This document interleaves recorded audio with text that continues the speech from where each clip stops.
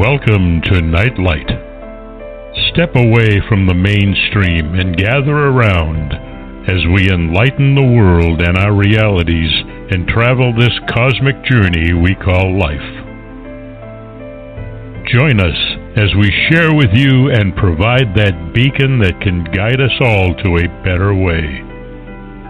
Explore with us as we examine a metaphysical montage of spiritual insights, covering everything from the mundane to the magical, UFOs to unicorns, and everything in between. This is a time of awakening, of sharing and evolving, of spreading our wings and soaring on the cosmic breath of creation.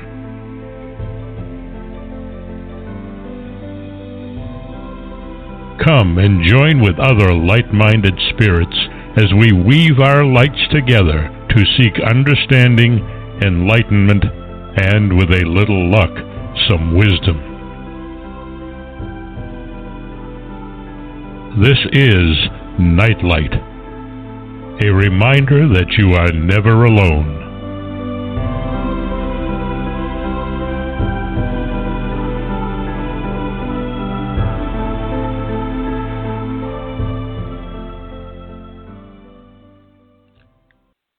Welcome to Nightlight, everybody. We have a great guest tonight. I've been looking forward to this show for the last couple months. Leading cryptozoologist Ken Gerhard is our guest this evening. I've spent a couple afternoons with Ken at a couple Mothman festivals when he, Nick Redfern, and Lyle Blackburn are at the festival. They do make it the premier family festival in West Virginia and a leading attraction in the Ohio Valley. Ken has captivating presentations and is very popular with the meet and greets, and his tent, author's tent, is pretty busy as well, right there by the Mothman statue. You frequently see Ken providing commentary on one episode of Ancient Aliens, River Monsters, America Unearthed, In Search of Monsters, many other History Channel and Prometheus entertainment shows. Ken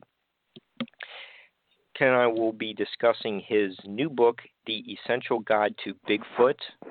It's a terrific book. Go out and get it after the show. His Flying Humanoids is a fascinating book as well. And if we have a little bit of time towards the end of the first hour, we'll touch on that. And keep an eye out for his new book on the Loch Ness Monster. You can learn more about Ken by going to his website, kengerhard.com. That's KenGerhard.com. And Barbara has Ken's photo on her wall of fame at her new house. Hi, Ken. How are you? Hey, Mark. How are you doing, Barbara? You there as well? Yeah, awesome. We're all here. Guys, I'm honored to be on your show tonight, and it's always a pleasure to talk to you both. So thanks so much for having me on. Yeah, well, this is going to be an exciting show. And let's just start at the beginning. How did the Patterson-Gimlin film affect you when you first saw it? I think I probably had the same response you did, and a whole bunch of the listeners are going to say, hey, that's me too, when I was 6 or 7 years old. So that seems to be an early part of your book. So let's start with basically at the beginning. Yeah, well, I was 8 years old, I think. It was about 1976, and I always tell people that I at an early age, I was already in love with animals, creatures, monsters, all that stuff. So I hadn't heard about Bigfoot yet, though, until 1976. And I remember watching a TV show one morning on a Saturday. So I think it was in between commercials, and they did a news story on Bigfoot, and they showed a clip from the Patterson-Gimlin Bigfoot film. I'm sure all of your listeners are familiar with it. It's the iconic footage from 1967 that shows this creature striding across the creek into the woods. And I grew up kind of on monster movies, Godzilla and Planet of the Apes, and you name it. I loved all that stuff. That's so me too. Yeah, so my very first thought when I saw this thing walking was, that's not a costume. And that just kind of stuck with me my whole life, that I knew what costumes looked like up until 1976, and this didn't look like a costume. It was the sort of the synthesis of movements and muscles and the natural look of the hair and the form fitting. I mean, there's just so many elements to that film that if you really study it, and granted, the film originally was shot, under duress. The guy's running towards the creature, Roger Patterson. He's stumbling. His camera's shaking. It's very far away. So most of the shots of the film that you see nowadays on TV shows on the Internet have been enlarged. They've been enhanced, and the enhancements continually get better. But anyways, there's a lot of detail you can see in that film. And so I was convinced it was a real creature, and it just blew my mind at a young age that, wow, there really could be this giant, hairy, man-like creature roaming around the woods of the United States. And so that kind of set me on the path on my search for unknown animals. Okay, and in your book, you cover a lot of the information that can be gleaned from watching. How long is that video? It's 30 seconds or something like that? The film is about a minute. Oh, okay. Yeah, and then, again, the first few seconds, you can't see much because Roger Patterson, and I talked about the whole story in the book. It's been well documented, but when Patterson and his partner Bob Gimlin rode up on this creature, they were on horseback. The horses started acting up. Patterson kind of fell off his horse, or the horse was kind of, falling backwards. And he had prepared himself. Patterson was pretty obsessed with the Bigfoot topic. He had rented the camera to film a documentary and hopefully footprints. I don't know if they expected to actually ever see a creature, but when he fell off his horse, he started running. To his credit, I don't know if a lot of people would do this, start running towards this Bigfoot creature with the camera. And he was almost at the end of his reel because he and Gimlin had been filming throughout that morning. So he got about a minute of film, and at some point he kind of stopped and stabilized himself on his knees and kind of up against a fallen log perhaps. And so that's the famous footage you see where it takes a few steps and turns and looks back at the camera. I say it. We refer to the subject as Patty. we know it's a female because she had breasts, and so that's kind of the iconic footage. And a lot of people it's controversial still, of course, after all these years. A lot of people think it's real. A lot of people think that it could be a hoax with someone wearing a costume. But there's so many arguments that can be made against that possibility. The first one we talked about, it just doesn't look like a costume. But also, Patterson and Gimlin, they found footprints. They cast those. That was corroborating evidence. Gimlin, like many people in the Bigfoot field I've known for 15 years, I've heard him talk about the encounter. Roger Patterson, of course, passed away in 1972, unfortunately, but Gimlin's still around, and he talks about the experience. He's pretty consistent in the way he tells it, and he was actually skeptical that these things even existed until he saw it with his own eyes, and was like, "Wow, I can't believe this thing it's really there." So, anyways, it's the most important photographic evidence that's ever been captured with regard to Bigfoot. Still controversial after 50-some years, but it did play an important part in influencing many young future Bigfoot researchers back in the 1970s that you know, like myself, that kind of got us on our way. So, yeah, they took casts of the footprints. They're able to. Researchers are able to kind of get a general idea of the weight. You bring that up to this female specimen. That might not be the best word, but Patty, the specimen. No, you're right. They've done estimates on the height, on the weight. The motion has been analyzed. The way it walks, its locomotion has been carefully studied to rule out, that it could be a human in a costume. There was a study done. A lot of people don't realize that, a lot of Western scientists first rejected the film when it first came out. They took it to the Smithsonian Institute. They took it to scientists in Canada. Everyone was kind of kid gloves. No one wanted to touch it or risk their reputation by getting involved with Bigfoot. But the film was eventually purchased by a guy named Rene Dahinden, who was a pretty passionate Bigfoot researcher in his own right. And he ended up taking it to England and to Russia. And he actually got scientists in both England and Russia to study the film. And the Russian academic scientists studied it for like a year and really did a comprehensive study on the film. So the film has been studied by physical anthropologists around the world. And those academics that have taken the time to really look at the film carefully, most of them have come to the conclusion that it has to be authentic. Okay, so let's stop there for the moment with, let's look at everything in the 1-minute film is authentic.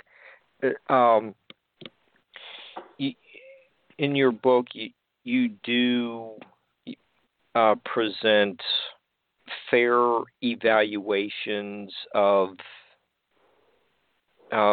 Patterson and Bob Gimlin. There's a photo of you and Bob in your book, page 74. They had a little bit of a falling out, but you argue that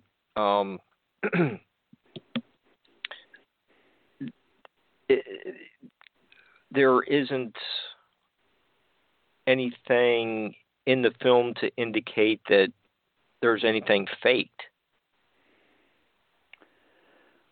Well, there are a few theories. One was that Patterson and Gimlin pulled off a masterful hoax.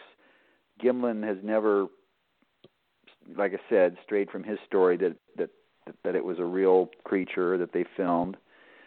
Patterson, it's true, did some shifty things, and I think that's one of the reasons that skeptics are doubtful that, for example, after he went on tour with the film, he actually hired an actor to play Bob Gimlin, which Bob thought was pretty weird, that he kind of got cut out of the whole deal originally. But, Patterson was dying, sadly, of a form of cancer, and up until the early 1970s, and this is one of the things I argue in the book, is, he was desperately trying to raise money for cancer treatments, and, he knew he was dying, and if the film were a hoax, if he had hoaxed the film, why wouldn't he have at that time have revealed it to the world and capitalized on it that way, since it wasn't making any money the other way? You know what I'm saying? Right. He was taking it around the Pacific Northwest and showing it to people.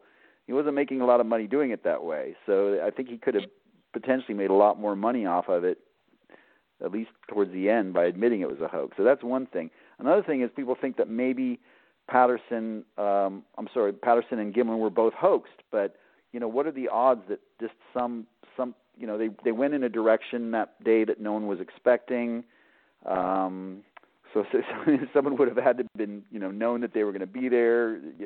And also, as Peter Byrne has pointed out, longtime Yeti Bigfoot researcher, he scouted that area out after the film was shot, and it's actually, if someone was wearing a costume, they ran a pretty big risk for a couple reasons. One, it was hunting season, so if you got a guy running around out there in a furry suit, he could get shot. Gimlin had a rifle too, by the way, so that was another risk.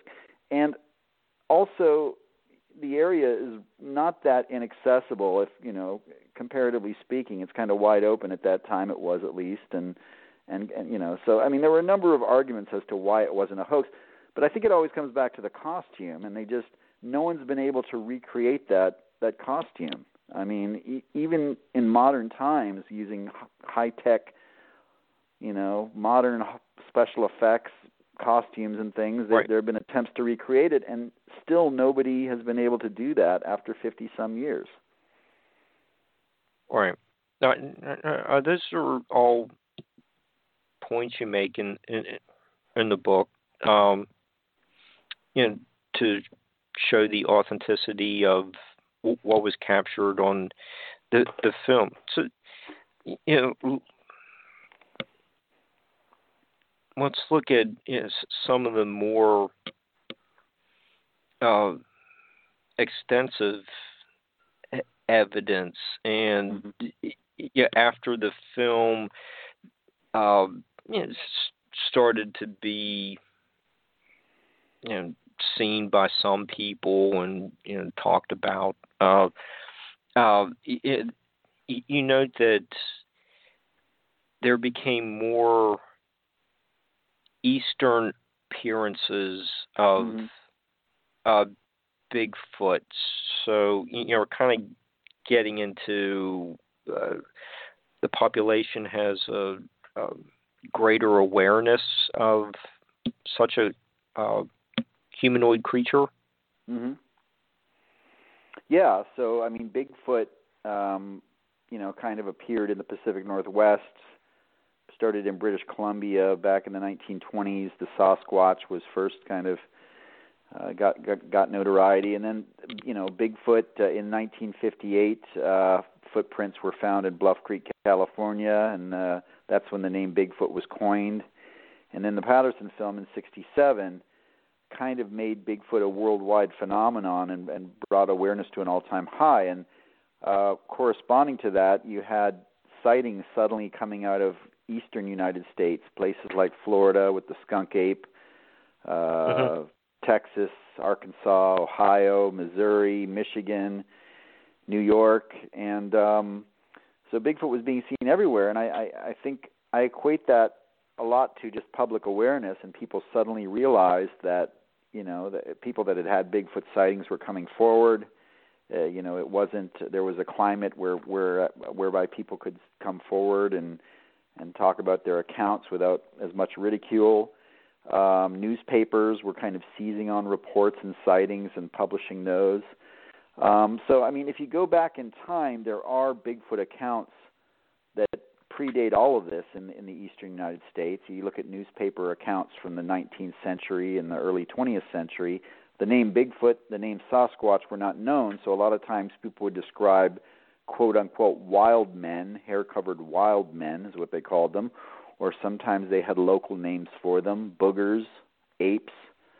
Some people called them gorillas because they looked very ape-like. So there were stories and even Native American traditions of things like Bigfoot in the eastern United States dating way back. But, the newspapers, I think, played a large role in kind of raising public awareness starting in the late 60s, early 70s, and throughout the 70s. So yeah, and to this day, I mean, you still have the highest concentration of Bigfoot Sasquatch sightings are in the Pacific Northwest, places like California, Washington, Oregon, British Columbia, Alaska. But you do have a number of reports that continually come out of places like Florida, Ohio, Pennsylvania, Texas, Michigan, Kentucky, Georgia, so on and so forth. So Bigfoot does seem to be, whatever the species is, it seems to be spread all across the continents. But it just in higher numbers on the West Coast. Okay. So we have examples of numerous sightings, and you document quite a few in your book, but people are always looking for the remains of a Bigfoot. That seems to be one of those weak cases for, you know, Bigfoot is. So how do we explain the lack of a burial? Yeah, I think for the skeptic, and you know, by the way, about 18 to 22%, these based on two recent surveys, about 18 to 22% of the general population thinks that Bigfoot could actually exist. So the vast majority of people, understandably, think that, you know, Bigfoot is just a colorful legend and something entertaining that we can put on TV shows and in movies and stuff. So the skeptics will argue and bring up, you know, why have we not found any remains, physical remains of these creatures if they exist, which is a very good argument. It seems like at this point somebody would have accidentally stumbled on remains or something like that. There are accounts of that possibly happening, but still we don't have the remains, and that is the conclusive evidence that's needed to prove that Bigfoot exists. Even with the Patterson-Gimlin film, even with all the sightings and reports, even with all of the footprint evidence, you know, science will still not accept Bigfoot without a body or a part of a body, and that's understandable because it's a pretty remarkable prospect that these things actually do exist, and that we've never discovered them. So I encourage a lot of researchers these days to go out and look for remains. I don't encourage anyone to go out and try to shoot one or harm one or harass one. I'm not saying that, but I think that somewhere out there have to be bones, or whether they're buried or hidden in a cave or in some brush, bones, teeth, the remains of these creatures. If they exist, they do die from time to time and leave behind huge remains. So that is a problem, and I understand why people are skeptical as to why that has happened, and I think that also opens the door to a lot of these, you know, people that are sort of advocating supernatural, or what we refer to as interdimensional Bigfoot, you know, that the reason we can't find Bigfoot is because they're not flesh and blood animals, they're interdimensional creatures that disappear through portals and things. So I don't necessarily advocate all of that. I think Bigfoot is a real species, but this is how I explained it in the book, and there's a whole chapter dedicated to this explanation because it's so important.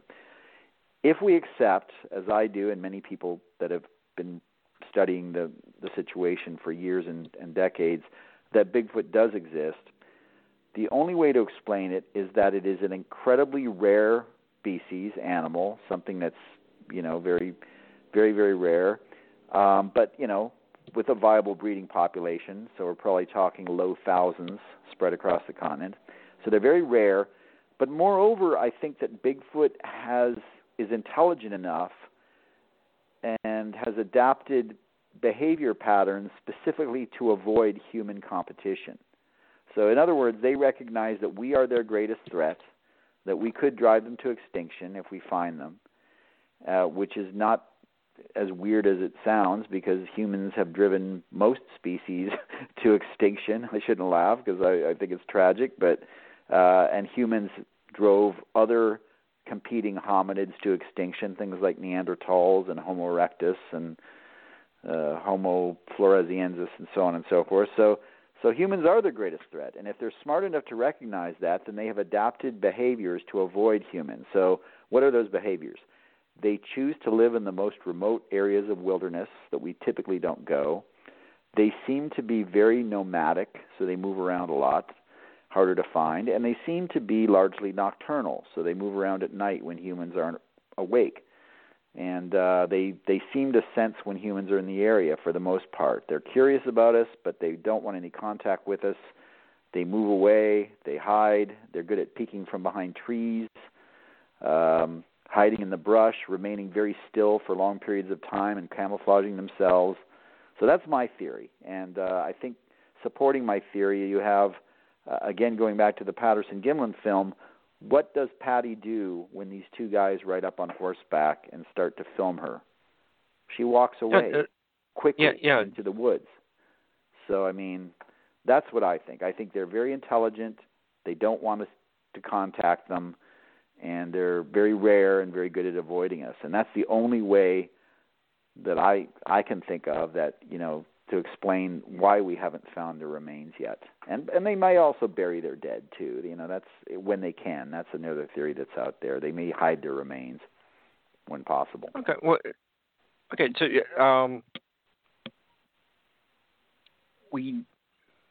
the moment we do not have a skeleton or tooth, thigh bone, or but you also do note that there have been odd structures found in the woods. We covered that ideas like that on last week's show, where some of these stone ceremonial centers that are now out in the middle of the woods may have been like a native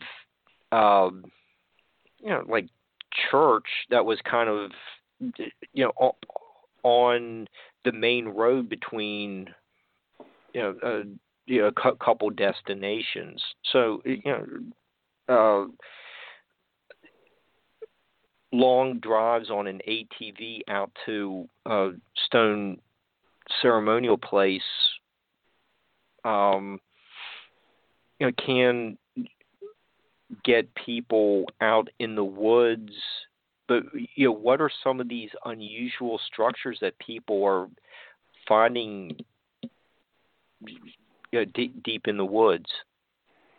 Yeah, there are artifacts that have been found that are associated with Bigfoot because they're typically found in active areas where a lot of Bigfoot sightings have been documented. I've personally found some of these.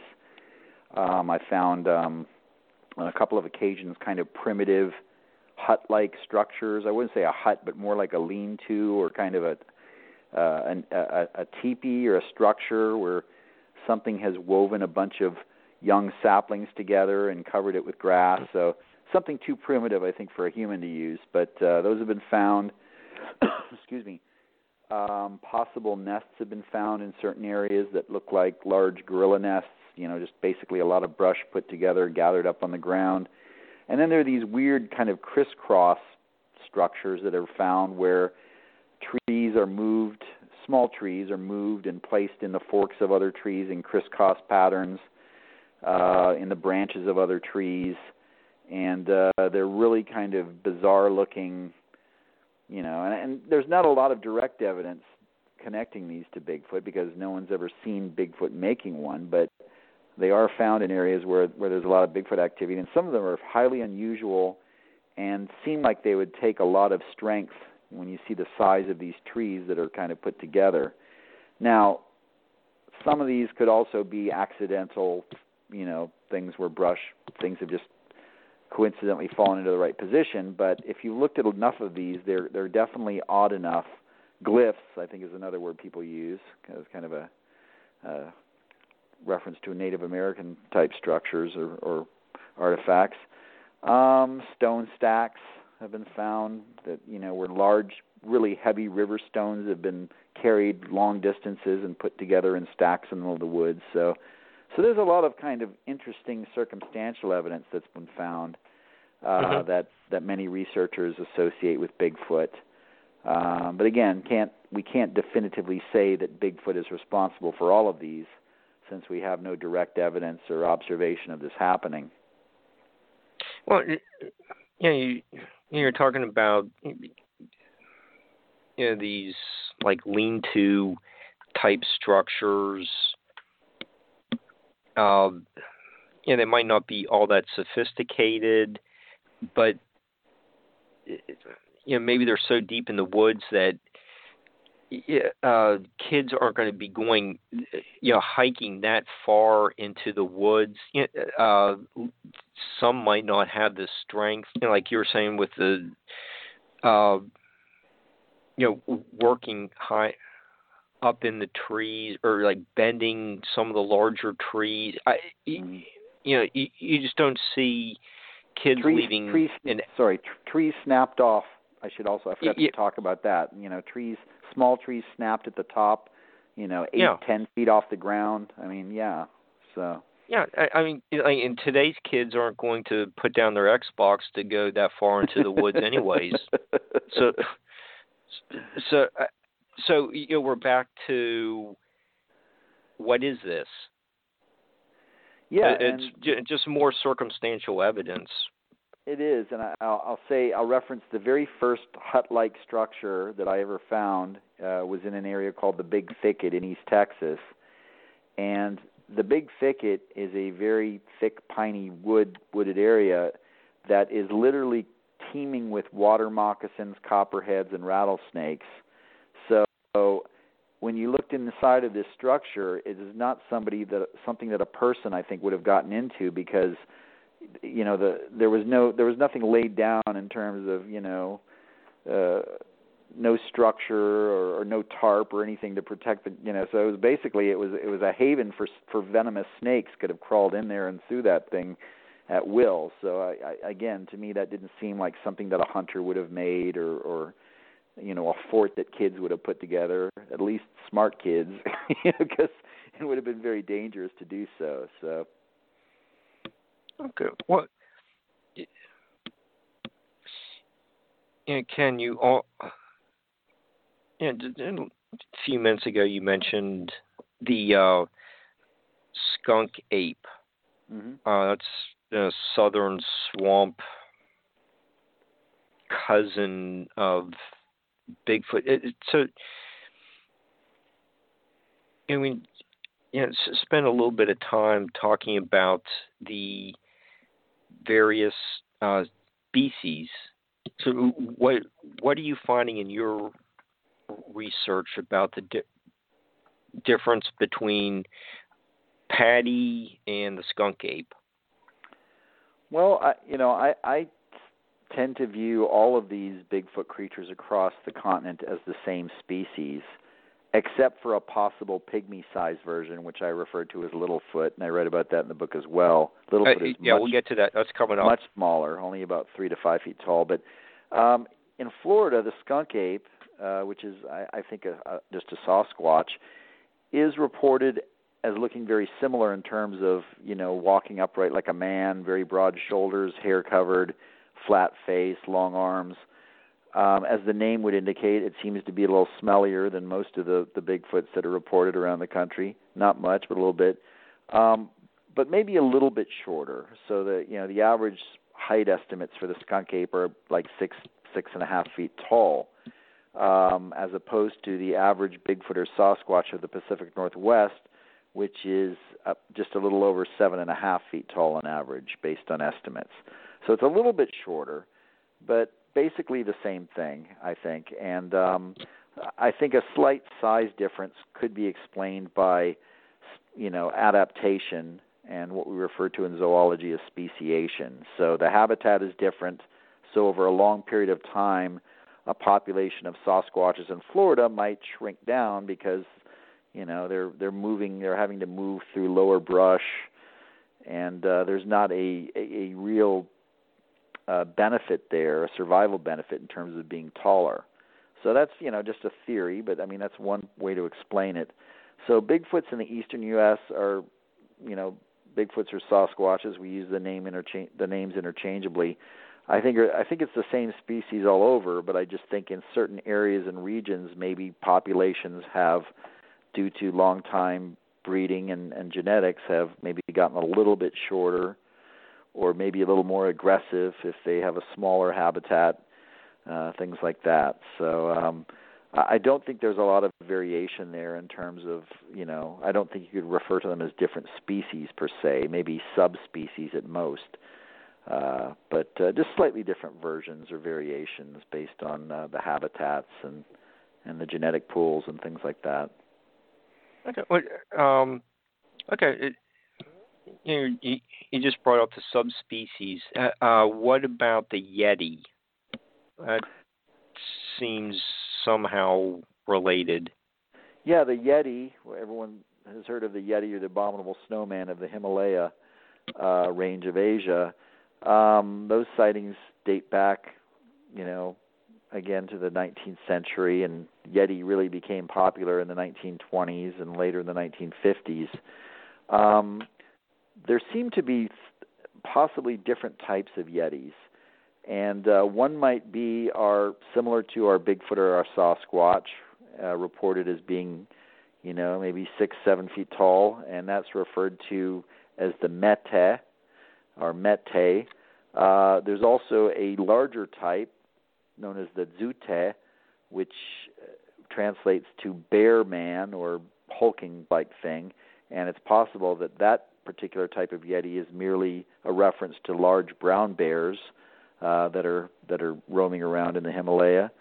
And then you have a smaller pygmy-sized version, a type of Littlefoot that's described as only 3 to 4 to 5 feet tall, that's very aggressive. And so I think there could potentially, in terms of the Yeti, there could be 2 different types of hominids, the Bigfoot type, the Littlefoot type, and then possibly, again, sightings of bears that are being called Yetis or lumped in to the Yeti category. So that's what the evidence seems to indicate there. But most of the Yetis that are reported are actually the smaller type. Those are the ones that you seem to get more reports and sightings of those, and they seem to be more interactions with the local Sherpa people that live in that region. And some of the footprints that have been found are smaller as well. They're not the Bigfoot-sized 15, 16, 18-inch tracks. They're about half that length. So. Okay. So, in the first part of your book, you get great information about Bigfoot. Thorough analysis of what can be learned from 1 minute of seeing Patty. In the middle of your book, we have lots of documented information from the mainstream academics, college professors,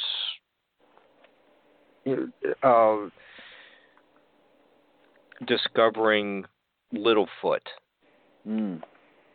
Okay, there's no problem discussing these like the Hobbit people. That's what they're called, the Florences people.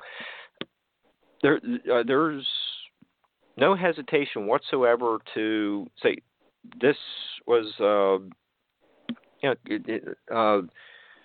hominid, early human type species, but we don't want to talk about the big.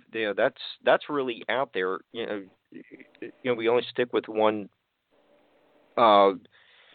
unusual type of humanoid person.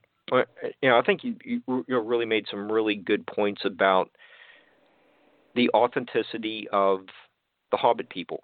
So I'll let you do your spiel on that. Yeah, well, reports of little pygmy-sized Bigfoot-type creatures have been documented, dating back to the 1950s, and an early cryptozoologist named Ivan T. Sanderson wrote about these little pygmy-sized, what he called proto-pygmies, and he got a lot of these reports from different native people. Starting in 2004, I mounted 2 expeditions to the Central American country of Belize, where there's a Littlefoot creature known as the Duende, which we went out there and looked for evidence of these because there have been reports there in the Maya Mountains. But what I've found through the years, Mark, talking to different Native American people from Alaska to the Dakotas to the eastern Atlantic coast, different Native American cultures, when you talk to a lot of the indigenous people and ask them about Bigfoot, they'll often mention these little pygmy-sized versions as well. So it's interesting to me that it seems to be something that's well known to the Native American people, but not necessarily known outside of those circles. But they're actually more afraid, more terrified of these Littlefoot creatures than Bigfoot, and they describe them as standing about 3 to 5 feet tall. Like Bigfoot, it walks on its hind legs, covered in hair, but very man-like form, stocky and powerful, pointy ears, sharp claws and teeth, pot bellies, usually a reddish color to the fur. So those are all very consistent things that are described. And they seem to be highly aggressive and malevolent, if you will. And there are a number of Native American names for them: Anukins, Jinxiox, Awakule, Narumbi, Hechesitehi, Mamagwese, Duende. So, they're all over the place. But they seem to be similar to Bigfoot. I guess it might be a subspecies that's basically a pygmy-sized form. But what I talk about in the book is that I think you could actually make a strong case to relate them to, as you mentioned, the Hobbit people, or Homo floresiensis, which was a species which was discovered on an Indonesian isle. Fossils were discovered, I should say, on an Indonesian isle back in 2003. And these fossils are they basically based on the reconstructions of these tiny people. They were not human. They were not Homo sapiens. They were somewhere earlier in the evolutionary tree, and perhaps very similar to a species called Homo habilis, which came out of Africa about 1.8 million years ago and was one of the first, if not the first species in the Homo line. So that's kind of my thinking, is that, based on the most recent dating, they think that Homo floresiensis may have been around as recently as 50,000 years ago. And basically at a time when humans, Homo sapiens, were living on that same island or in that same region. Now, to some of your listeners that aren't familiar with the geologic time scale and evolutionary time scale, 50,000 years may sound like a long time, but it's really not. It's very recent, actually, because you've got the human evolution dates back 6 or 7 million years. And then you had a big jump about 2 million years ago with a lot of species in Africa and Asia migrating into Asia. So the fact it's a non-human species, pygmy-sized, possibly hairy, was living, alongside humans 50,000 years ago, I think that you could make a very strong argument that it's possible that there are pockets of this particular species still around. And that would certainly explain the modern sightings and accounts of these Littlefoot creatures. Yeah, that's on page 147. It's really that's actually a fascinating subject. And I think you did a excellent job on that part of your book, like the middle section of your book. Well, thanks. I think it's an overlooked, and it's kind of a pun or a play on words when you talk about the fact that they're very small. They're overlooked aspect of the Bigfoot phenomenon are these little pygmy-sized versions. Yeah, but it's why are we have belief in them, and maybe that's where we get the concept of leprechauns, but Bigfoot is woo-woo. It's I was really impressed with that section, and it's so maybe an as of your stellar career that people may not realize is that you are a volunteer at the San Antonio Zoo. Mm-hmm. So how does that job fit in with your study of cryptids? Yeah, well, thanks for mentioning that. So I'm a docent at the San Antonio Zoo. I've been there for about 5 years now. A docent is basically a volunteer educator that interprets exhibits and different things for the guests. And my first attraction to the San Antonio Zoo, other than the fact that I just love zoos and love animals, was the fact that the San Antonio Zoo sponsored one of the very first expeditions to search for the Yeti back in 1957. A lot of people don't realize this. So it was one of the first zoos, if not the only zoo, that's ever searched for the Yeti or a relict hominid going back to the 1950s. So the San Antonio Zoo already has a long history with cryptids and cryptozoology. Since I've been there, it's been pretty cool. The zoo has actually embraced what I do, and they allow me to do talks and lectures to other docents, to some of the school groups that come through, the zoo camps. And even this past October, they had a model of a chupacabra at the zoo, which they still have it there, and kind of a fun legend here in Texas. And they had me give talks on that and how that pertains to cryptozoology. So the zoo has actually been very supportive of kind of my eccentric sort of pursuit of these unknown animals. And but the real benefit for me has been just being at the zoo all the time and learning so much. We have some very brilliant people at that zoo in terms of the animal care specialists, the conservation specialists, and so I've learned quite a bit about lots of different types of animals. And it's really helped me kind of reconnect with my cryptozoological roots, which really, cryptozoology is really about zoology, and I think that's the word that people always leave out of it. Things like Bigfoot, the Loch Ness Monster, Thunderbirds, Black Panthers, many of our cryptids, I think, have a basis in reality and are basically just undiscovered, very rare and elusive species.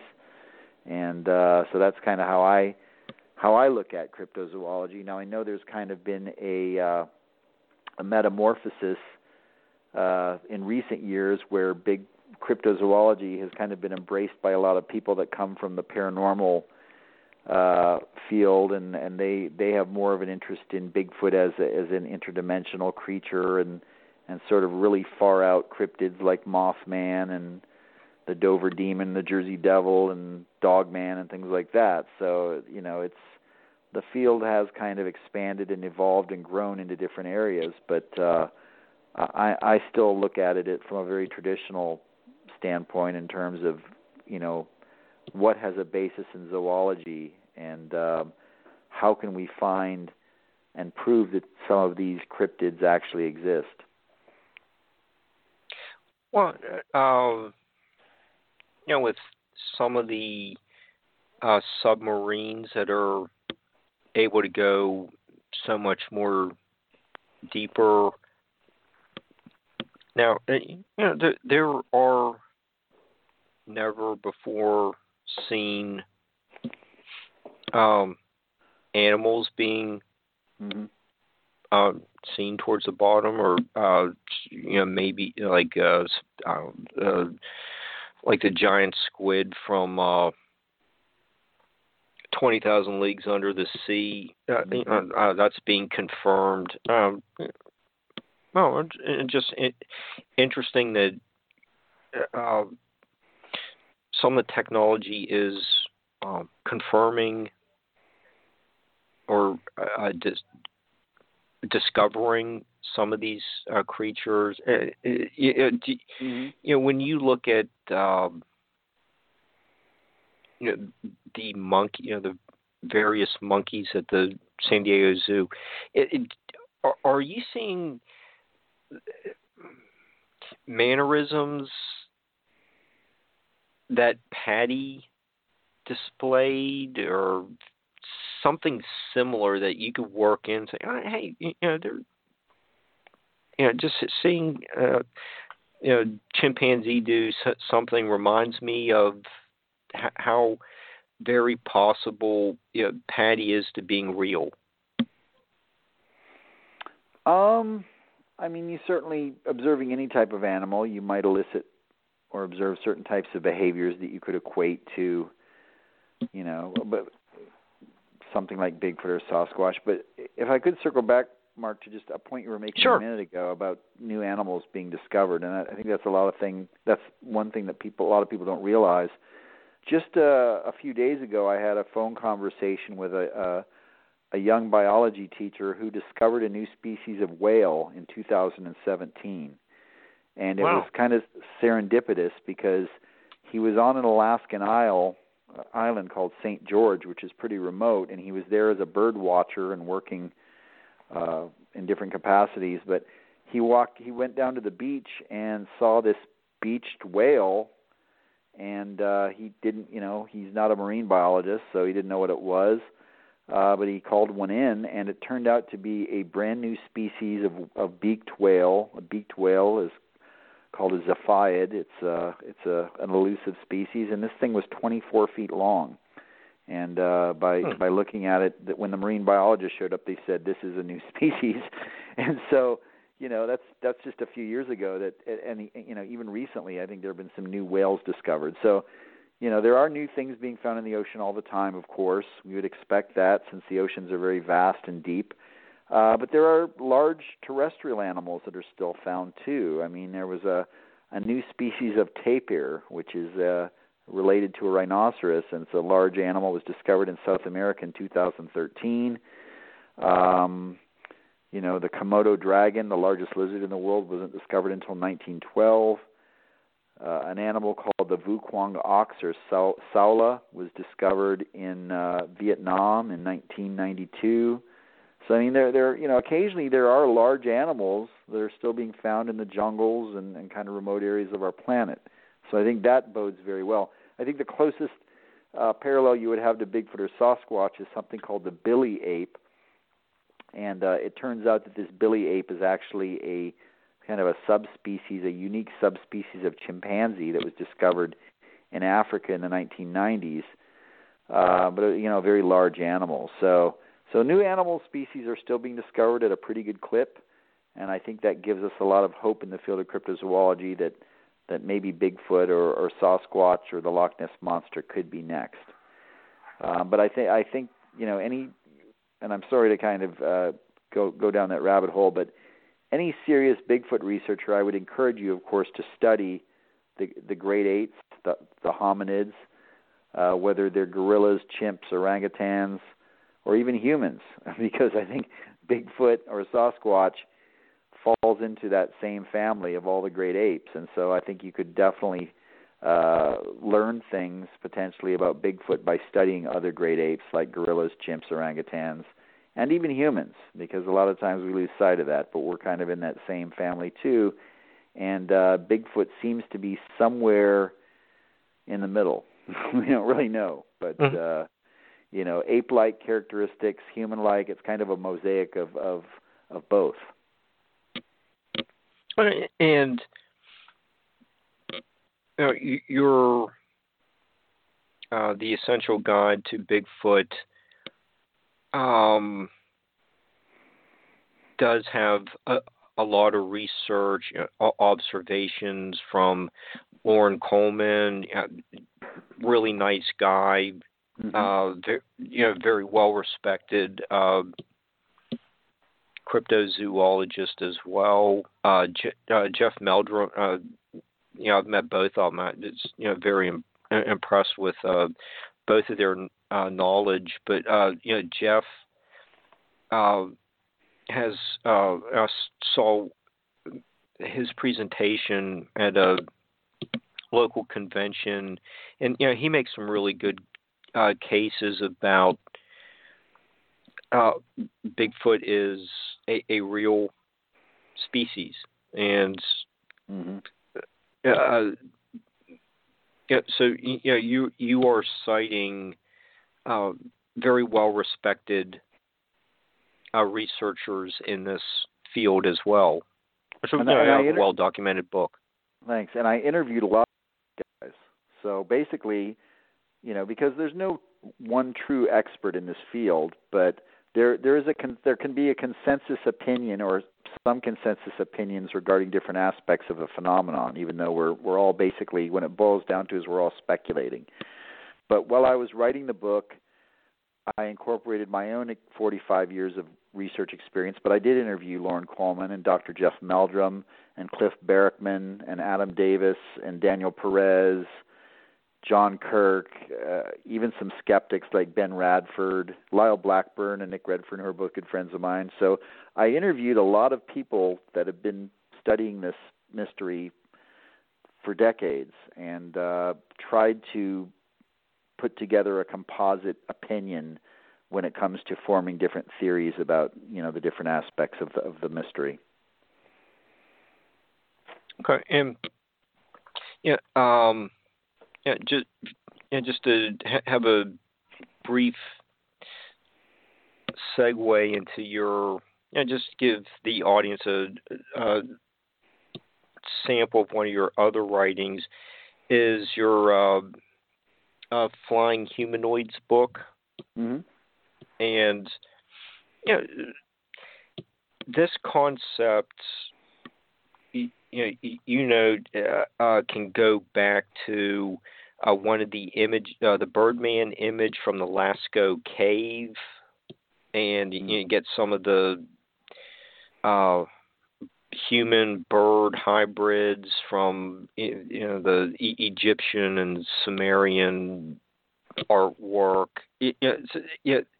These flying humanoid-type creatures have been depicted for thousands of years, and the Birdman of the Lascaux cave in France goes back nearly 20,000 years. I think it's closer to 12, but still a long time. Okay. During the Pleistocene epoch. Yeah. So Mothman is the most famous flying humanoid. And flying humanoids, by the way, I don't consider to be true cryptids because they don't fit into the paradigm of zoology like we were talking about. But they are weird creatures that have been reported, as you said, dating back thousands of years. There are traditions of things like Mothman in different cultures around the world and all over the world. So I think that was kind of my basis for that book, Encounters with Flying Humanoids, was to talk about the Mothman, the most famous case, but also to point out that it is a widespread mystery that dates back millennia. Yeah, and the harpies and like Icarus, that's going back to the Greek mythology. People have been interested in these kind of topics for thousands of years. Yeah, they have. Whatever these things are, we don't know, but whatever Mothman is and these other flying humanoids, they've been reported, they've been depicted for thousands of years, and they're still being reported today. I've interviewed dozens of eyewitnesses who swear they've had encounters with these flying humanoids. And these people are very traumatized and by these experiences, and they're very credible when you look them in the eye. So it's definitely a fascinating mystery, fascinating and terrifying mystery, really. Yeah, and some of the people you are interviewing are chiefs and law enforcement. They don't spook easily, and they are upstanding people of the community that would not be using hyperbole or feeling that they need to get attention. No, I wouldn't think so. So who knows? I mean, it's a great mystery, and if people are interested in that one, they can definitely find copies of Encounters with Flying Humanoids on my Amazon page. It's still available. So. Yeah. I know you have a lot of things going on, business and writing and filming upcoming episodes of shows. So we just want to keep this to an hour discussion. I really wanted to, Barbara and I just want to thank you for being our guest tonight, and you're always welcome to come back and do, the Loch Ness Monster book when that becomes available. And can you tell our listeners how they could get a hold of you, learn more about you? Yeah, well, thanks again for having me on. It was great talking to both of you. Always enjoy it, and I'd love to come back and talk about my next book, The Essential Guide to the Loch Ness Monster. Please do. As you said at the top of the show, people can find more information about me on my website, which is kengerhard.com. I'm also on all the social media sites, Facebook, Instagram, Twitter. I also have a YouTube channel where I post brief videos that talk about my research. And I also have an Amazon author page if people want to check out, my different books. So. Cool. Okay. Well, Ken, I just want to thank you again, and just a terrific show. It was nice talking with you again, and we're going to have to do it when your Loch Ness Monster book comes out. I'm fascinated by that topic as well. All right. Hey, that sounds good. I'd love to do that. Yeah. Yeah. Just keep me posted. We'll work you into the schedule. I just want to thank you again. Thanks, Barbara, for producing the show, and we'll see everyone tomorrow night with Barbara and Mary Joyce.